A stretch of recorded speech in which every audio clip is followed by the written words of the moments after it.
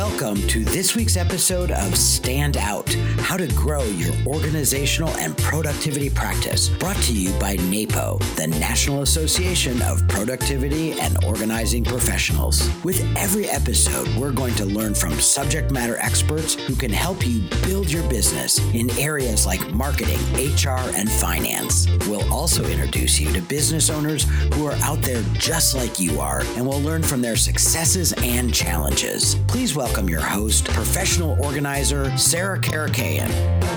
Hello, listeners. This is Stand Out, the podcast all about growing your organizing and productivity business. I'm Sarah Karakayan, a professional organizer and your host. If the legal aspect of starting or growing your business has you intimidated, lost, or overwhelmed, we have got the expert for you. From legal documents to the ins and outs of everyday business, for today's expert has us covered. Lisa Montanaro is a sought-after business expert due to her background as an attorney, mediator, and trainer of entrepreneurs. She is the owner of Lisa Montanaro Global Enterprises, which is the umbrella organization under which she offers productivity consulting, success coaching, business strategizing, and speaking to individuals and organizations. Lisa is an inaugural certified professional organizer and a member of the Golden Circle of the National Association of Productivity and Organizing Professionals. She is honored to have served as the moderator of the Ask the Organizer panel at the National NAPO Conference for 3 years. Lisa is a member of the National Speakers Association and is a frequent presenter at national and regional conferences and for teleclasses and webinars. Lisa's presentations focus on productivity, entrepreneurship, and life-work balance issues. Lisa's workshops are informative, interactive, and despite the sometimes weighty subject involved, entertaining. Lisa publishes a free monthly newsletter for success-minded individuals. Her book, The Ultimate Life Organizer, was published by Peter Popper Press in 2011. Lisa is privileged to include many organizers as her coaching and consulting clients and is delighted to be able to use her business savvy and legal skills to create much needed templates and products to raise the standards of the industry. Lisa, welcome to the show. Woohoo, wow, thank you. What an introduction. I appreciate it. I can't wait to dig in because I know our listeners are just gunning for all that good information on how to grow our business and be successful at it. I did some digging on you and I saw that you, like me actually, come from a performing background. Yes. And then you decided, you know what, instead of like me, going to New York City and being a bartender and acting sometimes on the side, you went into law. So do you want to tell us a little bit about that journey? Sure. Yeah. And it's funny that you say that because I used to tell people I decided to not be a starving actress, but instead be someone that, could support myself and then do acting on the side. So thankfully, it's still a wonderful hobby of mine. I still do community theater to this day, just did Les Miserables and Cabaret in the last 5 years. And very cool. Get up on stage. But I was about between 14 and 18 years old. I was about teenage years and I was thinking, what do I want to do? And I loved performing, but I was worried about supporting myself and didn't come from a family with a lot of money. And so, and they kept saying, you're so smart, you have this brain. And it's not that it doesn't take a brain to be a performer, but they were thinking of doing something like more cognitive. And so I happened to take a class in high school on law and I just fell madly in love. The problem was that I think as a kid, I saw it as another form of performing. And it really was not. It was about as real life as you can get. And you're dealing with people's lives and businesses and homes and jobs. And so it's a little bit of a rude awakening once I became a lawyer, but we could talk about that later. But yeah, so that was sort of the journey. So it's like Broadway bound and then went to law school. The good news is I loved law school. I should have known there was something wrong with me back then and that I'd probably never love being a lawyer because most lawyers hate law school. And love practicing, many of them. And I actually loved law school. I loved, researching it, writing about it. I loved everything about those years. So it's not that I had any regrets during that journey, but I didn't do much performing during that time. And I would not call my courtroom experience performing because it was so stressful and so real. But yeah, so it's kind of funny because you don't meet very many people that wanted to go into performing and then wind up becoming an entrepreneur. But I actually think that it's a great skill. If you are a good performer, usually you're a good communicator. You are willing to be the entrepreneurial face of your business. You're a good networker. And usually you're a good speaker. So right. It actually is a very helpful background to have. Who would have known for the both of us, right? Right.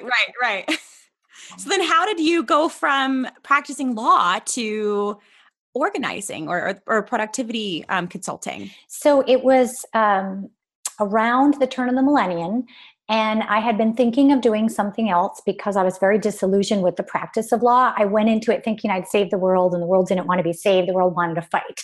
And I was like, no, this is really negative, and I'm a very positive person. And I had already had a certificate in career coaching, and I had been, because I was an employment lawyer, so it's a nice match. I also was certified as a mediator. So I had been kind of building towards doing something else, but it was still going to be sort of on the outskirts of the law. And then around the year 2000, my best friend sent me an email to the napo.net website at the time. And it was like an explosion went off. And I was, thinking to myself, people do this for a living? And she, right. She said to me in the email, I was living in Michigan at the time practicing law. And she said, this is so you're always, organizing, planning. And don't you do these workshops now as a lawyer? I would do workshops for other lawyers on like how to organize your practice and get ready for court and, get your paperwork in order and, not knowing that that was part of this other profession. So I had my eyes set on doing this, and then 9/11 happened. And I worked at that point, about 3 blocks from the Trade Center. So I stayed a little bit longer to help my university. I was associate general counsel at the time, and I helped them transition after 9/11. And then I went to a New York chapter of NAPO, had a really cool little one-day conference at the time in 2001 in January before 9/11. And it was called Putting the Professional in Professional Organizing. It was a long time ago, and it was phenomenal. And I met a lot of people there, and that was when I slowly transitioned. So it took me a while. And for anyone listening, it took me about 18 months to transition from my full-time job as an attorney to my organizing business. But it was a blessing because I was able to slowly build a business on the side and do a lot of the things I needed to do to help market and get a client base going. And so by the time I finally jumped ship from my law career, about 18 months later, I was really fully prepared and was very much in business at that time. So even though I was very impatient and I wished it had gone quicker, I think it was actually a wonderful way to do it. Let's dig into that. I feel like a lot of people do it that way. They have one profession, and then on the side, they're, researching everything they can about the profession or looking at people who are, a few years in. How did you balance that? I think that's a good question. The nitty gritty, like if we're looking at a time management standpoint, I still was working as an attorney 3 days a week, but of course it bled into the other days because as an attorney, it's very difficult to just, cut things off. So let's say I was working 3 full long days a week. And then the other 2 days a week, I would have to check email and I'd have some phone calls, but I really was free to book organizing sessions. And I started in 2 different ways, which I think are, again, helpful for people hearing. One way was that I subcontracted for another organizer who had a very well-established business. And at first she said, I don't know, you're an attorney, you're just going to go start your own business. And I said, yes, I am. But if you're really overwhelmed with work right now, I will do a great job and I will be very loyal to you while I'm with you. And I don't plan to start my business down the street from you because I live so far from you. So it actually worked out really well. And it was a great way for me to get my feet wet and get some experience and make sure that this was something I was good at. Then I started taking my own clients those 2 days a week and sometimes on the weekends. I tried to balance it where I had one day of what I will call business development. So I was researching that day. I was establishing the business. I was doing all of the things I needed to do in terms of paperwork and getting things ready to get going and getting my brand ready and my business cards and my website. And then the other 2 days I was working with clients so that I could actually build my organizing skills. And then, like you said, I was still working as an attorney. So it wasn't an easy time. And I'd say that a lot of other things fell by the wayside and I was okay with that. So I said to myself, this building up period is kind of like giving myself a mini MBA, plus learning my organizing skills. So this isn't the time to take on a bunch of new hobbies. And I also asked for support from people around me, like my spouse, my husband, and told my friends, hey, I'm still working as an attorney while I'm building this business. I also was, without realizing it, a master marketer, which wound up helping me over the 16 years of my business. And a lot of things organically just came to me. So I lived in a small town. Actually, I lived in Manhattan. And then I moved to a small town in the Hudson River Valley. And I called the local paper. And I just said, hey, I'm starting this really cool business and I don't see anyone in the area doing this. And they came and did like a front page spread of the business journal section of the newspaper, like the organization woman, lawyer turns organizer. And the great thing is that reporter stayed with my business for the entire 10 years that I lived in that area and covered almost every single speaking gig I ever did. So it was a great way to get started. It's kind of funny. That's exceptional, actually. I know. Have you done that? And now you live in Northern California. So has that worked for you again? Just calling and seeing if there's... Yeah, actually, it's interesting because I lived in that town for about 10 years and I was on the radio probably about 4 or 5 times. Same thing. I just called the radio station and I said, I've been listening to John Moultrie and he's a wonderful interviewer. And January's Get Organized month and it's a big New Year's resolution. I think your listeners would love this. Can I send you some tips? And he got it and he said, let's have you on. And then it just became an ongoing thing. So between the newspaper and him, and then I joined the Chamber of Commerce and eventually got on their board. And there were no other organizers when I started, which was sort of lonely. Eventually, more organizers came to the county and to my town. But in the beginning, I was sort of the trailblazer because I had to teach people what a professional organizer was and what a productivity consultant was. And I actually liked that. I call that with my own clients, I call that educational-based marketing. And educational-based marketing is one of the most powerful ways to market because it's less about selling and more about educating people to an industry. So when people say like, oh, or people don't even know what an organizer is around here, I'm like, good, use that and use it to your advantage because it's actually really useful because you go, oh, let me tell you a little bit about what we do and how we help. And then they feel less like you're selling to them and more like you're explaining to them. So when I was coming out to California, I knew in advance for about 5 months. I was coming out here in 2012. At that time, I was no longer doing hands-on organizing with my clients. I had slowly transitioned out of hands-on organizing, and I had a team of subcontractors that would go out and do the residential organizing division of the business with my clients for me. And I was doing what I would call the productivity consulting and speaking and coaching end of the business. So I kept the team in New York to service the clients when I moved across country. And I did a few things before I got here. One was that I got a Google Voice number with a phone number in this area and added it to my website. And I did that for about 5 months before. And then I also added to the website serving Northern California and New York City area. And that way people could see that I was bi-coastal.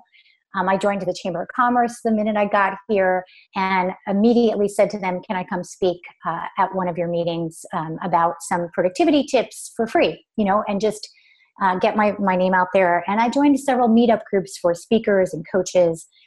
So again, I did sort of all the same things I did in New York. And again, I got lucky, or I was in the right place at the right time, or I'm, master marketer if I want to give myself a lot of credit, haha.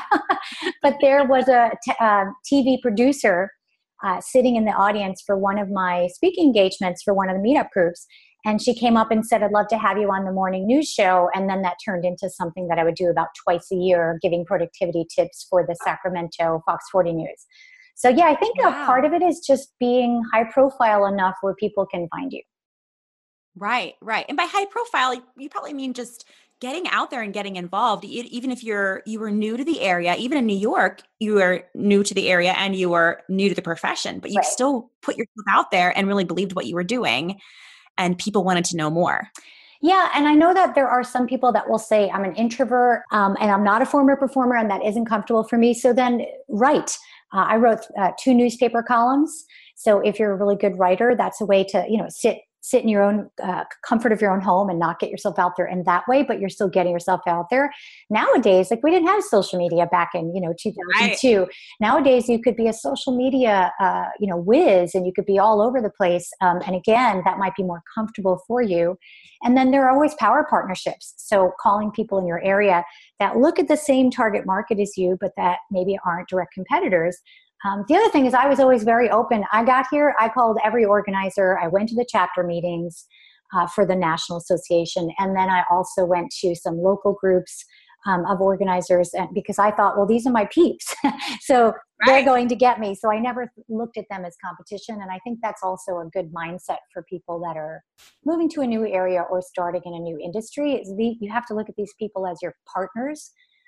Right. And that's another great way to get out there. So those are all ways to get out there, even if you don't want to be, quote, high profile, Right. And when you reached out to these organizers who were already established in this area, were they receptive to absolutely. you?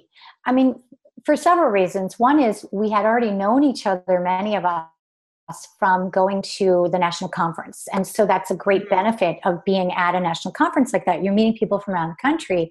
So now you're contacting them and saying, guess what? I'm moving there. And instead of them being like, oh, they're like, that's awesome. The other thing is many of us have different specialties and the pie is quite large. And so immediately I thought, well, I'm not going to do this type of organizing, so I'm going to give it to you. And they thought, well, I don't do that type of speaking. I don't go to corporations or universities and do keynotes. And so immediately you could see that there were areas that we would comfortably refer to each other. And also just, a new person to talk to about the industry and about running a business, which can be a very solo, isolating type of thing to do. So yeah, I found that connecting with them, when other organizers, other coaches, other speakers was always beneficial. And sometimes you make great friends too. So yeah.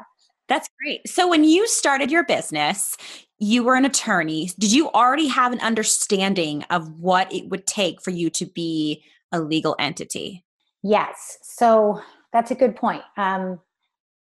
I was probably a little ahead of the average new entrepreneur in the sense that I knew about legal foundations. So things like immediately I said to myself, okay, what entity would I like to start as? And I knew that a DBA, which is a sole proprietorship, is about 78% of new entrepreneurs start as.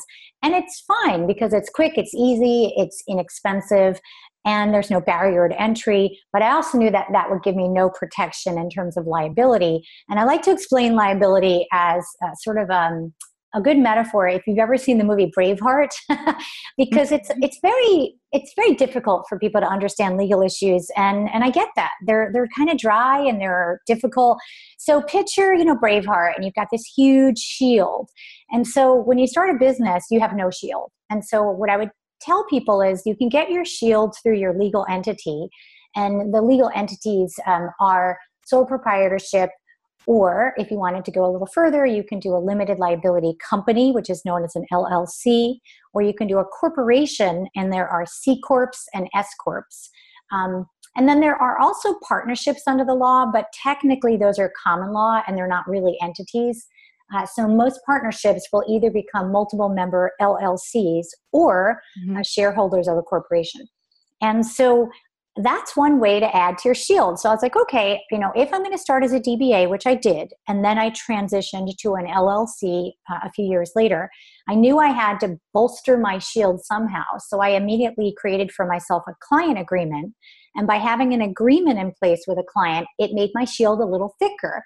And then I also got insurance. And then the insurance made it even thicker. So I tell people that, if you want a triple whammy, you should have a legal entity that supports liability protection, like a corporation or a limited liability company to start, plus insurance, plus a client agreement. But if you can't do all of those from the beginning, then at least have one, and then just keep making your shield thicker over the years. And sometimes when I explain it that way, people are like, oh, I actually finally get this.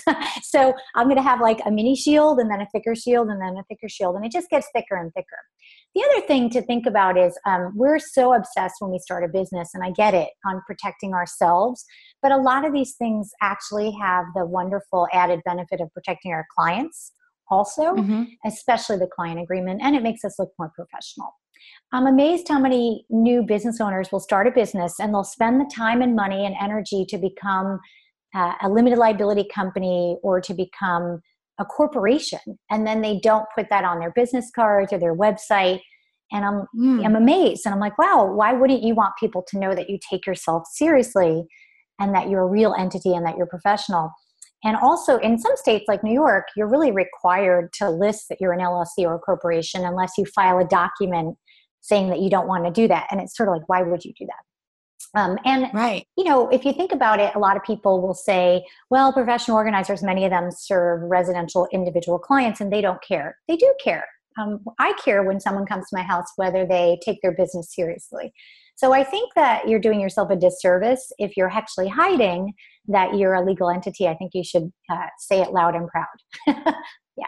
Gotcha. So if you're a new business owner, where do you recommend they go to get great advice? Because I know state to state probably differs. So I know that, people who are listening may be in one state that it's different than California or New York. Where should they go to find out good, solid, trustworthy information? So there are several places to go. If you already have an accountant or a lawyer that you use for anything else, they would be the best place to go because they're a trusted advisor.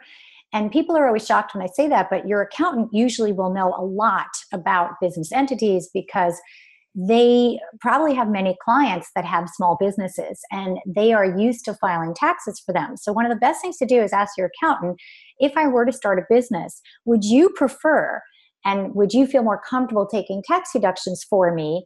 And are you more familiar with a limited liability company or a corporation in this state? And if they're the person filing your taxes and they say, I can get you more deductions legally and I feel more comfortable filing if you were an S-Corp, then let them create an S-Corp for you.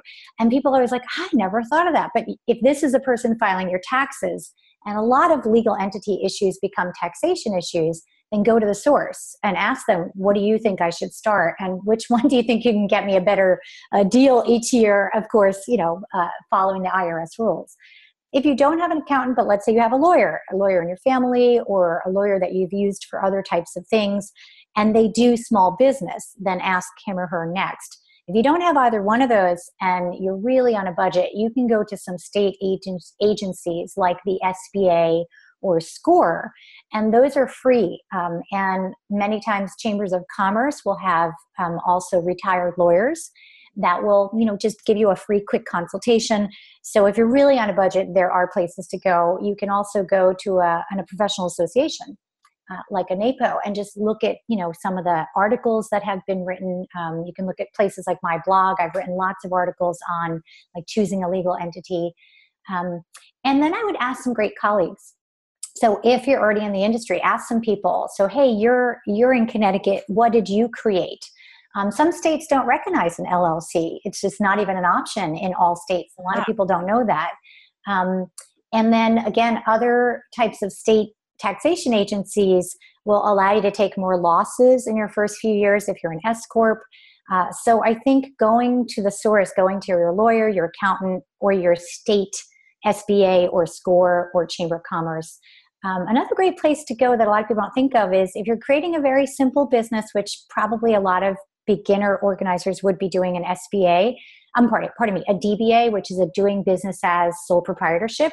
You have to go to your county clerk's office and file a DBA certificate, which is like $25, maybe to $100, not a lot of money. Mm-hmm. Those county clerks, when you stand online and fill that form, are so helpful.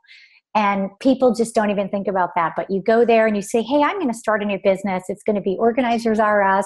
I'm so excited. Oh, what are you going to be doing? And you tell them and they're like, here, dear, you need this form and this form. And oh, don't forget this one. And then you have to publish it in your newspaper for 3 weeks. And they're actually very helpful. You just gave us a slew of tips and information. So I recommend everyone kind of press pause, rewind, get a pen and paper. I actually used SCORE because I lived in New York City too for a while, and that was really helpful. One of the consultants, I guess, that we spoke to was retired and so excited to just share what they learned in their journey. So to not just that. And there are some great places like in New York. I ran a group called I'm trying to think of the name of it. It was Women's Enterprise Development Center. I ran a mastermind program for them, and it was unbelievably inexpensive. And if you were thinking of starting a new business, and in this particular program, you had to be a woman and a new entrepreneur, and you could go through this program for something like 20 weeks, and it was like $300 or something. And then there was another program through the Empire State Development Corporation, and that one you had to be laid off, and then you were allowed to go through this program, whereas the other one you didn't. And those programs walked you through how to start a business nuts to bolts. So I think for everyone listening, look around in your county and in your state and start asking, are there any new entrepreneur programs? And sometimes it's almost like, again, getting a mini MBA, and you can go for 8 months or 8 weeks or 1 hour, and they're very helpful. And many of them are unbelievably subsidized because the government wants entrepreneurs because it stimulates the economy. Right. Are there any do you still practice, or are you full-time? Nope, I have not practiced law in 16 years, which is so weird to say that out loud because it's still such a part of me in the sense that I use my legal training all the time on a daily basis. So it is a bizarre thing. Like someone said to me like, oh, well, you were an attorney once. I'm like, well, I'm actually still an attorney. So I'm licensed in 3 states, and I still pay my bar dues in one of them in New York because they never will let you stop. But I'm inactive.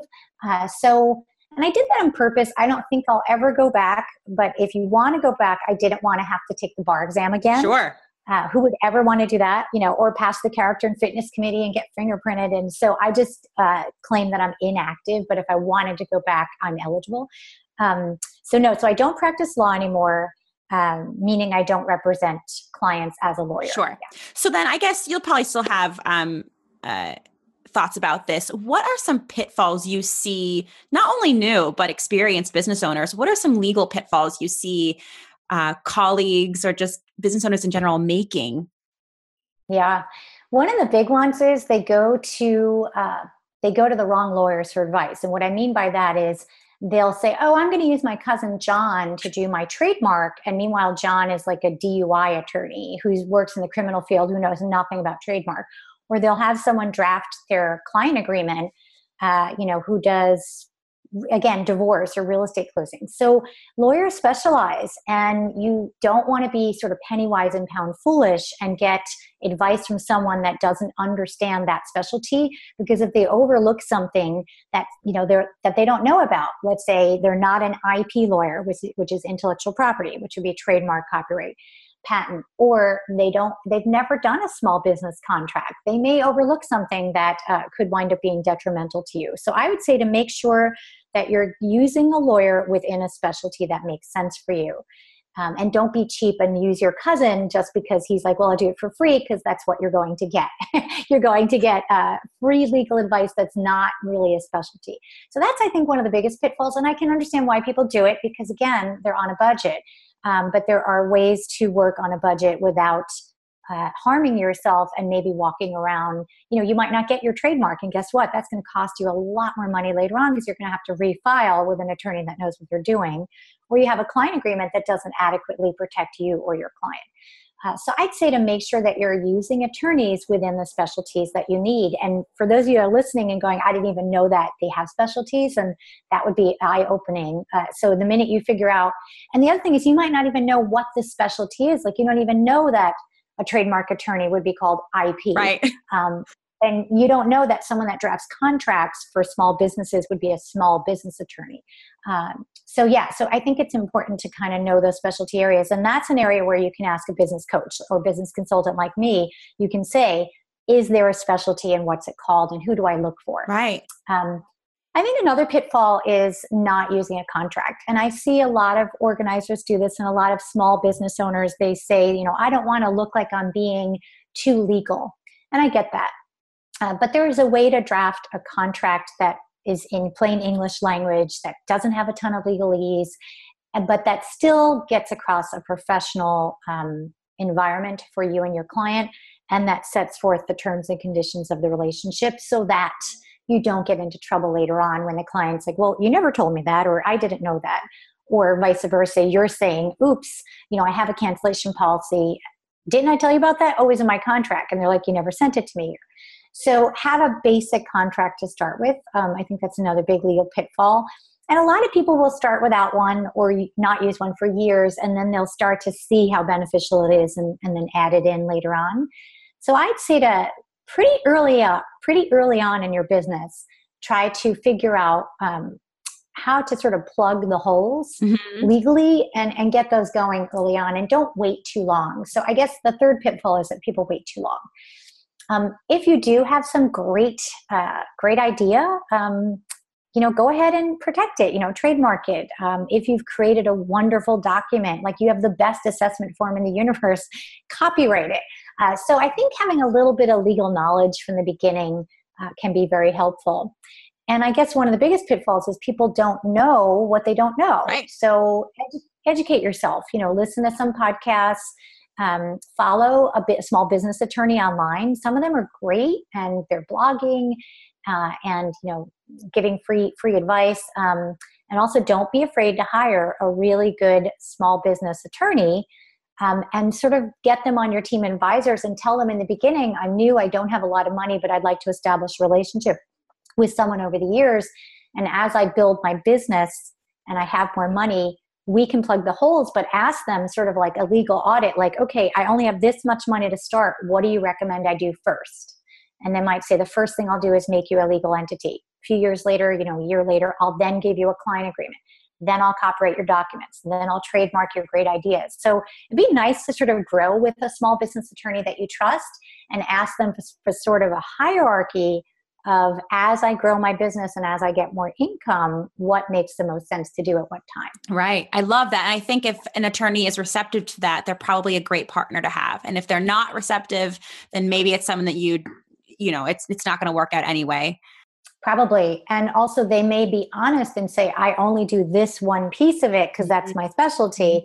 But then when you're ready, I'll send you to someone else. Gotcha. Yeah. That makes sense.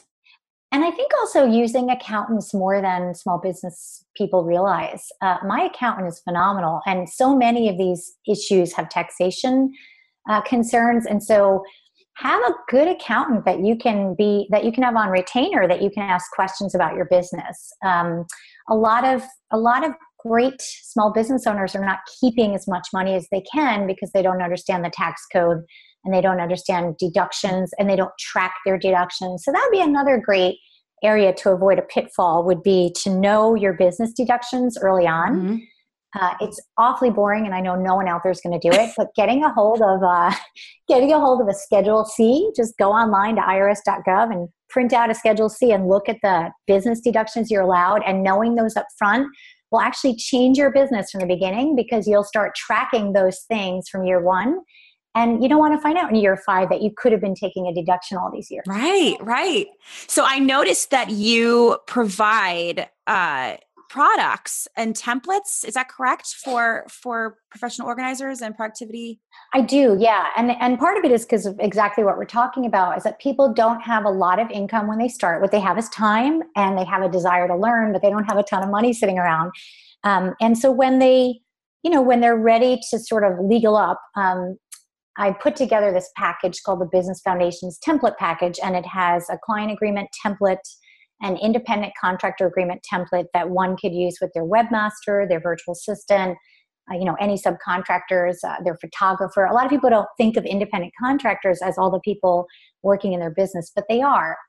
And then it also has an operations manual, which everyone should have as early on as possible. For as serious-minded as I am, and the fact that I came into my organizing business knowing a lot about the law, I wish I had created my ops manual years earlier than I did. We could talk about that later. There are a few other things I waited way too long to do, like to get help. So I wish I had actually started some of those earlier. So I put together these template packages, and they're very reasonably priced, and they're actually customized to an organizing business, because people don't always have the time and the money to get those done. And also, to be fair, a lot of attorneys don't know what we do. Right. So they don't even know the clauses. Like, they wouldn't know to add a clause on like destruction of property, or making sure that the client, approves everything before it's donated, or they wouldn't even know that we do things like that. So the nice thing about these templates is that they're geared towards our industry. It's so funny. Sometimes I feel like if you're in residential organizing, you're somewhere between an interior designer, a handyman, and, a consultant. You like live in this other world. So it's very cool that you have this background of the law and this really interesting profession that is obviously growing, but still new to a lot of areas and a lot of people. I mean, 4 years ago, I was where I was like, people get paid to do what I've loved to do since I was little. So that's great. So let's take a quick break, but I want to dive into this operations manual because I don't know that I know exactly what you're talking about. So maybe I need to get on this boat. So we'll take a quick break and we'll be right back. The National Association of Productivity and Organizing Professionals invites you to become a certified professional organizer. CPOs have proven industry proficiency by demonstrating they possess the body of knowledge and experience essential to professional organizing and productivity consulting. The CPO credential identifies professional organizers who've documented a specific number of paid hours that include transferring organizing skills to a client and have also passed the Board of Certification for Professional Organizers examination. The credential provides the organizing and productivity industry a way to elevate its professional standards. Visit napo.net to learn more. Okay, we're back. I have Lisa Montanaro, who was an attorney and is now a professional organizer and productivity specialist, and she's a speaker, and she does so many things. And we were talking about the templates that she has available on her website because she has the background she has. Both, she used to do residential organizing and was an attorney, and so she brought up the fact that there is an operations manual that she wished she had started in her business early on and she didn't do. Lisa, what is that and why should we have it? So some people call it a policies and procedures manual. I tend to call it an operations manual. It is essentially, for lack of a better word, almost like the blueprint of your business. So think of it as everything that you do within your business has usually a process, a procedure to it. And so, for example, if you have a client intake process, so the client, let's say, contacts you by email or phone, do you get back to them in 24 hours? Do you have a telephone script? What do you send them? When do you send them?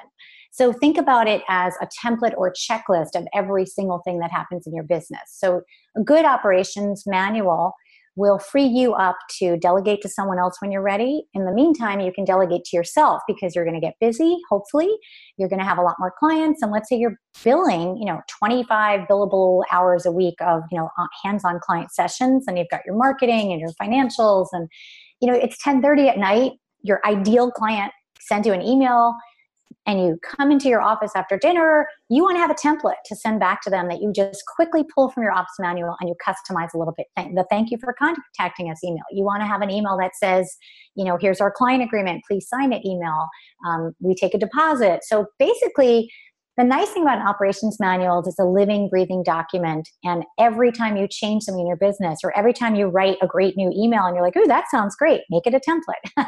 So think of it as a way to sort of blueprint your business. It is a wonderful tool if you are going to delegate. So when I finally retained the services of my virtual assistant in 2008, which was probably a few years later than I should have, I then had this great ops manual that I could send her.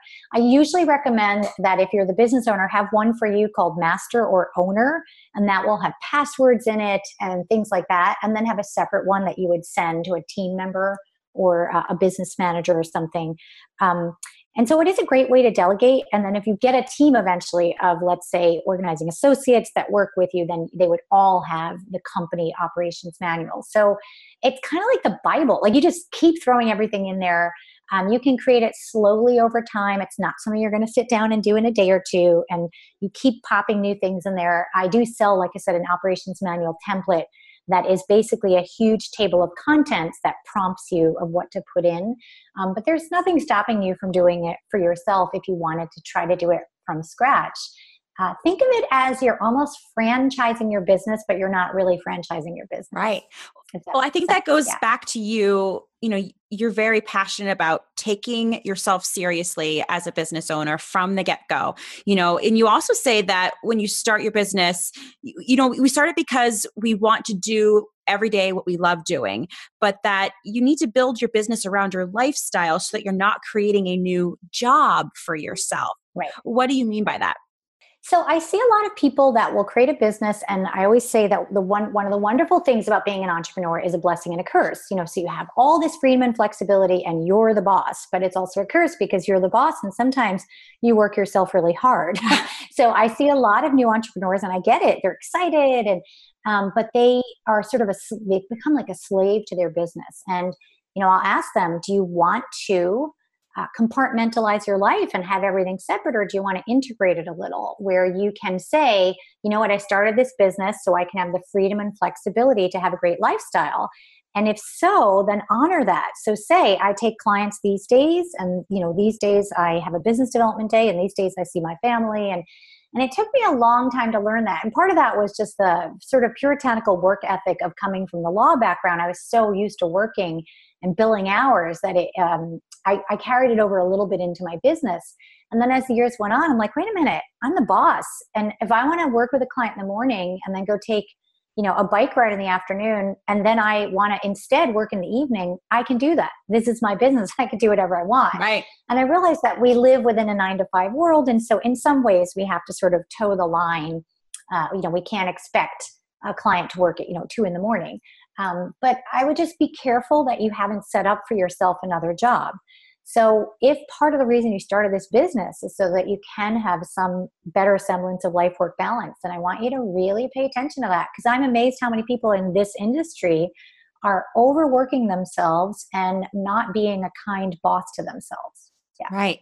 You mentioned yourself that you wish you would have hired a virtual assistant maybe 2 years before you did. I know a lot of us struggle with that. We wonder, are we making enough money yet where we can hire someone else to help us make more money? And it's such this catch-22. Right. Do you have any words of wisdom on how to maybe start delegating before we think we should, so that we can have amazing growth? Yes. I would ask you to adopt a mantra that I finally adopted, and it is let go to grow. It is not a coincidence that for my own business and every entrepreneur that I've ever coached, that when they finally let go and start to delegate and outsource effectively, that they grow exponentially. And I do mean financially, but I also mean in lots of other ways, as a leader, as the expert in their business, focusing on what they really should be. So we just need to be careful that if you have what I had, which is CFS, which is control freak syndrome. Oh, yes.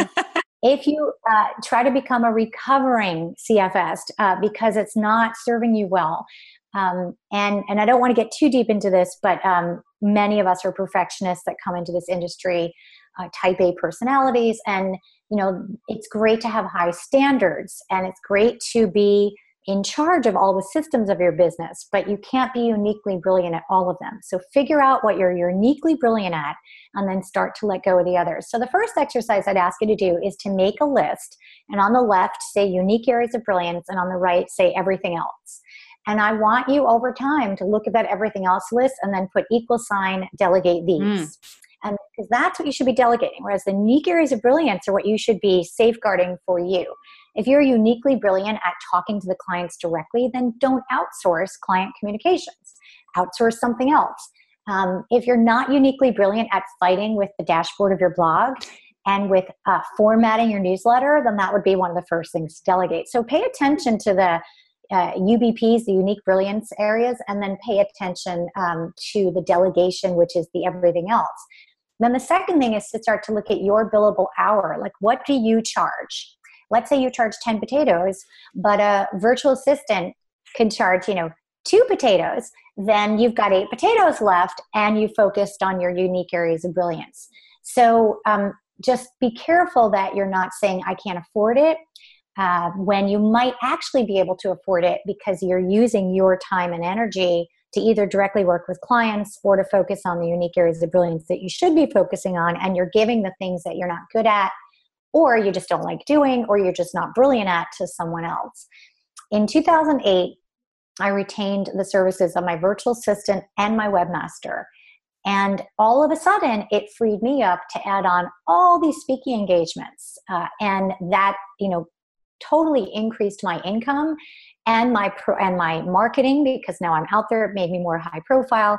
And so then that brought in even more income. So it was interesting because I had the fear that everyone else has. And my husband said to me, Lise, you delegated all the time as an attorney. And I had to stop and think. And I said to him, I didn't own the law firm. This is now my baby, but I was holding on so tight that I was actually crushing my baby. Right. So let go to grow is my biggest piece of advice, and do it before you're overwhelmed and before you're desperate.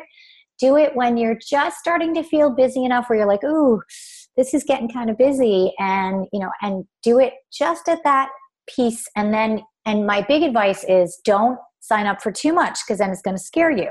So a lot of virtual assistants will have you have to sign a month contract and use them for 40 hours that month.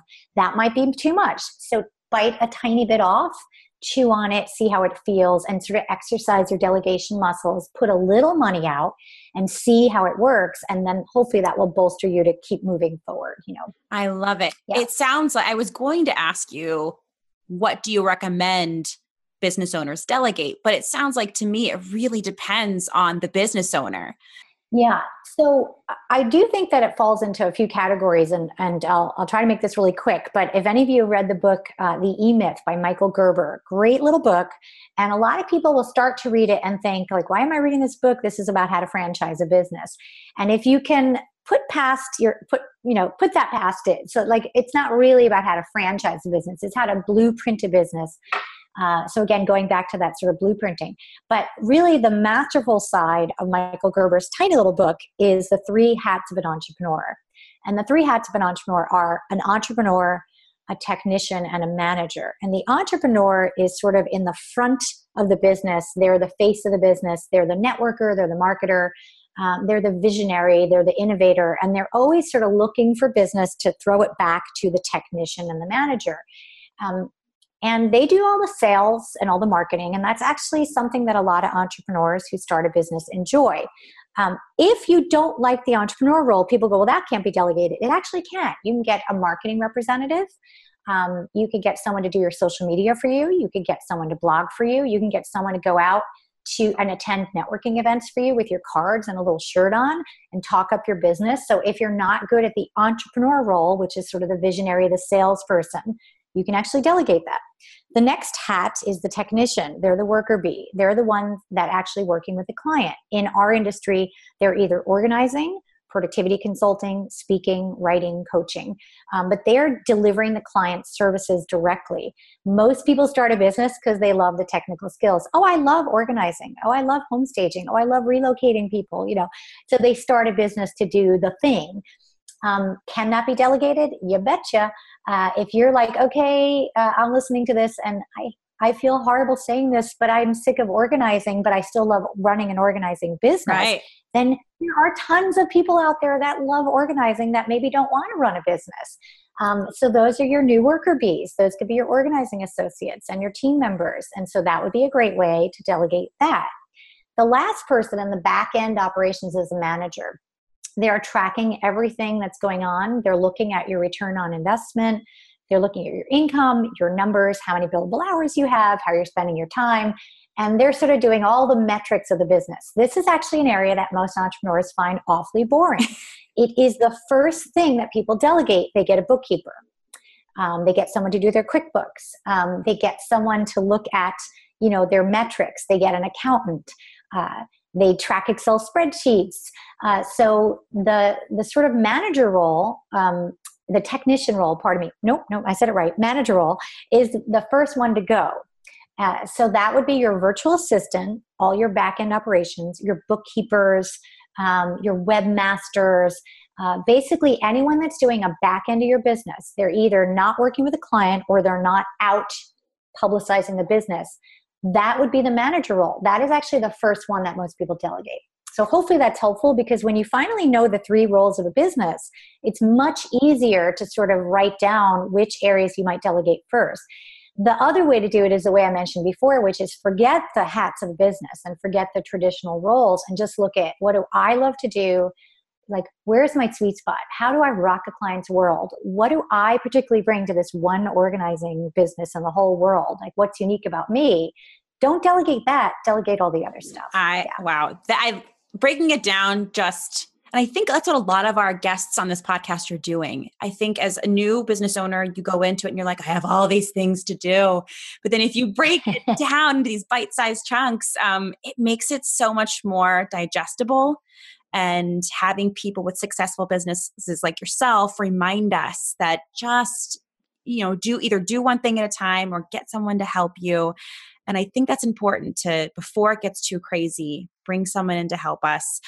How did you find, do you have a system to find good people to help you in your business? Are there any quick pointers you have that we can take with us? Yeah, that's a good question, because that is an area that I think a lot of people struggle with, is where will I find help? As a business consultant and coach, I keep a list of people that can help entrepreneurs and can help organizers, and I tend to call on them a lot. But let's say when I was starting years ago, that's what I did, is I called up a few organizers from national conference that I knew well and said, do you have a virtual assistant? We were talking about this. Would you recommend him or her? And then I interviewed a few of them. So I actually did get my virtual assistant, who has been with me now for 9 years. She's still the same person, my webmaster. They are the same 2 people that I started working with in 2008. They are loyal. They are excellent at their, what they do. And I got them both through other people. So actually, to be fair, my webmaster came from an author friend of mine that I knew well. I went to her website and I said, Barbara, I've always loved your website. Who did it? She said, Lisa. I interviewed Lisa. I loved her. And that's it. I started using her. So I'd say look to the people you know first. I mean, especially nowadays, because we're online. Mm-hmm. If you're on Facebook, if you're on social media, Instagram, and you love someone and, you contact them and you say, hey, Judy, I've always followed you. And she's like, oh, I'm so happy you love my organizing newsletter. My virtual assistant is so-and-so. She puts it together for me. That would be a great way to find someone. So I would say get referrals, and they don't even have to be in your industry. So you could follow someone online that is, a business consultant. You could follow someone that, is a hairdresser. It doesn't have to even be in your industry, but nowadays things are easier to find because you're online. So there are some virtual assistants and webmasters that serve this particular industry. And certainly you can get referrals to them, but you can think outside the box. So just find someone that's doing it well and ask them if they have a team member. Great way to find bookkeepers. And the other thing is to think about who you're going to use. Like if you're going to use a social media person to do your social media, you want to make sure you look at what they're doing. If you're going to use a webmaster, look at some samples. It's hard to find samples for someone that's like, let's say, going to do your bookkeeping. So that's an area where you want to get a referral. So talk to your accountant or an accountant and ask, are there bookkeepers that you use in the area? Or call up a QuickBooks Pro. They are certified as QuickBooks Pro, and ask them if they know a bookkeeper, that type of thing. So I'd say definitely use word of mouth. This isn't an area where you just want to this isn't a time when you want to just Google someone and start using them. Right. The other thing is definitely interview them. I'm amazed how many people will not even talk to someone. They're like, well, I'm never going to talk to them. They're just going to do my website. Get them on the phone and see what they sound like, and make sure that you feel that they're trustworthy, and then do a trial run. Like I said, don't sign a long-term contract. Say, can we try a few hours and make sure we work well together? Any good professional will feel comfortable with that. And if they ask you to sign a long-term contract and you don't feel comfortable, please don't do it. Yeah. And it seems like as a business coach, if someone's thinking of signing up for, 6 months or a year of working with me, and we've never worked together before, I might say, let's do a strategy session, and then let's upgrade you to the 6 month or 12 months to make sure that, we work well together. So just be careful if someone asks you to sign a long-term contract and you've never used them. Right. Yeah. There is a cool website. I think it's IVAA.org, the International Virtual Assistants Association. Ah. And if you really can't find someone, you can go to IVAA.org and you can do what's called an RFP, a request for proposal. And you can actually say, I'm looking for a virtual assistant that does these exact things. If anyone matches this, please contact me. And then they'll answer it and pitch to you. So that would be a last resort if you really can't find someone. It's out there. You can actually do, just like people can go to NAPO right. and find an organizer. It's the same thing. And then you would just interview a few people and, try them out. Yeah. So many great tips, Lisa. I could talk to you all day and just like get everything that's in your brain. But so what I like to do at the end of the podcast, I like to ask our professionals to leave us with 2 sticky notes. If you can imagine someone putting 2 notes in their office saying, if I do these 2 things that Lisa recommended, my business is going to rock this year. So what 2 things would you leave our listeners with that can really be high impact in their business if they implement it? I think the 2 of them are 2 silly little mantras that I had. Love it. And I think one of them I've already said, but I'm going to say it again because I think it deserves to be underscored. Yeah. Well, actually, no, I'm going to say a new one. So, and this is going to sound so strange to people who are starting out, but if you're listening and you've been in business years, you'll know what I mean. So don't be afraid to say no. And what I mean by that is when you are in a new business, you're very excited. So you say yes to everything. But if you already are starting to tell who your ideal client is and who your target market is, then you want to make sure that the prospect is a good fit. So it's actually more important to figure out what you will say no to than it is to say what you will say yes to. So in the beginning, you're saying yes, yes, yes, yes, yes. Start to figure out what your no's are, meaning if you don't feel that you're qualified to work with clients that have hoarding behavior, then start to say no to that and refer them to someone that is in the ICD and that is certified in that area. If you don't want to drive more than an hour over the mountains in the snow, then say, you know what, I'm sorry, but that's beyond my travel radius, but here's an organizer that works in that area. So be careful with saying yes to everything. Make sure that you're respecting your boundaries. Make sure that you are, figuring out what you're good at, what you love, and how you can best serve the client and give value. And then don't be afraid to say no, because that means saying yes to your ideal client. And that means delivering the best value to that client and therefore getting tons of repeat business in the areas you want to say yes to. So I know that sounds like a strange piece of advice to people that are early on, but I don't think it's said often enough. And I think it's really important that we need to figure out what to say no to. And I create for my clients in the beginning of the year an absolute yes list and a just say no list. And I would advise all of you entrepreneurs out there to keep adding to the absolute yes list and the hell no list as the years go on, and then to honor that and respect those boundaries. I think the second thing is that many of us are, very type A and, like I said, control freaks and perfectionists. And so just like I said earlier, that one of my mantras was let go to grow, I put a little sticky note eventually and said, done is better than perfect. And that really changed my business because, and I'm not saying to put out shoddy work, but I see a lot of organizers that have amazing gold mines of ideas. Like they want to write an ebook, they want to start a program, they want to go, do some type of workshop for clients. And what stops them is the perfectionism. Like, oh, it's not ready, it's not perfect. Be careful with that because there are only so many hours in a day. And if you're billing hours with clients, you might not have a lot of time left over to build programs and products and, do all these great speaking engagements and write a book. And so people say like, wait, so you've been speaking professionally for all these years, you published a book, you have all these products, how did you get it done? And I said to them, it's not that I lowered my standards and put out shoddy work, but I put that sticky note, done is better than perfect. And I said to myself, Lisa, if you don't start releasing these things into the universe, no one will ever be able to benefit from them. You won't be helping people. And boy, that's selfish of you, you perfectionist. So think about that also. It's not just that you need to let go to grow and start delegating, but I want you to all think about done is better than perfect. And so what I don't want to hear is year after year, like, oh, I want to do this, I want to do that. Start doing it and beta program test it. Make charter members, tell them you're my guinea pigs. This is a charter program. I'm going to give you an introductory rate and you're going to give me feedback. People love that. Right. So just be careful not to hold on to all your great stuff until it's quite perfect. Right. Yeah. Lisa, thank you so much for sharing all of your knowledge with us. If people want to keep up to date with you and what you're doing, where do you hang out on the web? So lisamontanaro.com is my website. It's the hub. You can pretty much get anywhere from there. I'm on all social media under Lisa Montanaro. I was able to get my name. So I'm pretty heavy on Facebook. I'm pretty heavy on Instagram. I check in with Twitter and LinkedIn once in a while, but mostly Insta and Facebook. And then I do have a blog on my website. So yeah, come visit. I'd love to hear from anyone. If you want to say like, hey, I heard you on the podcast, and you can, certainly ask me questions and stay in touch. So yeah, I'm WYSIWYG. What you see is what you get. I love it. So I'm out there. Yeah. Sounds great. So listeners, I thank you for joining us today. I know that I am a big offender of not getting things done because it's not perfect yet. I am a big offender of not having an operations manual. I have all these templates and canned responses. I think I just need to put it together.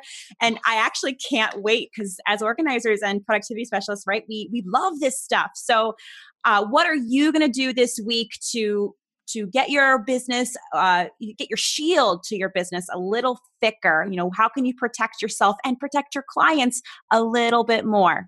I'm Sarah Karakayan, and that wraps up this episode of Stand Out. And thank you. Thank you for hanging out with me, spending your time with me, and learning with me. If you like this podcast, please subscribe, hit that review button, let us know what you think, and share it. Share it with your colleagues, share it with someone who may find this inspirational and it might change their business.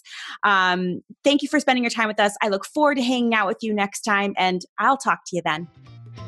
That's all for this episode of Stand Out, brought to you by the National Association of Productivity and Organizing Professionals. Be sure to visit napo.net to learn more about our educational offerings, our local chapters, and both certification and certificate opportunities. Don't miss an episode as we help you build the business you've always dreamed of owning.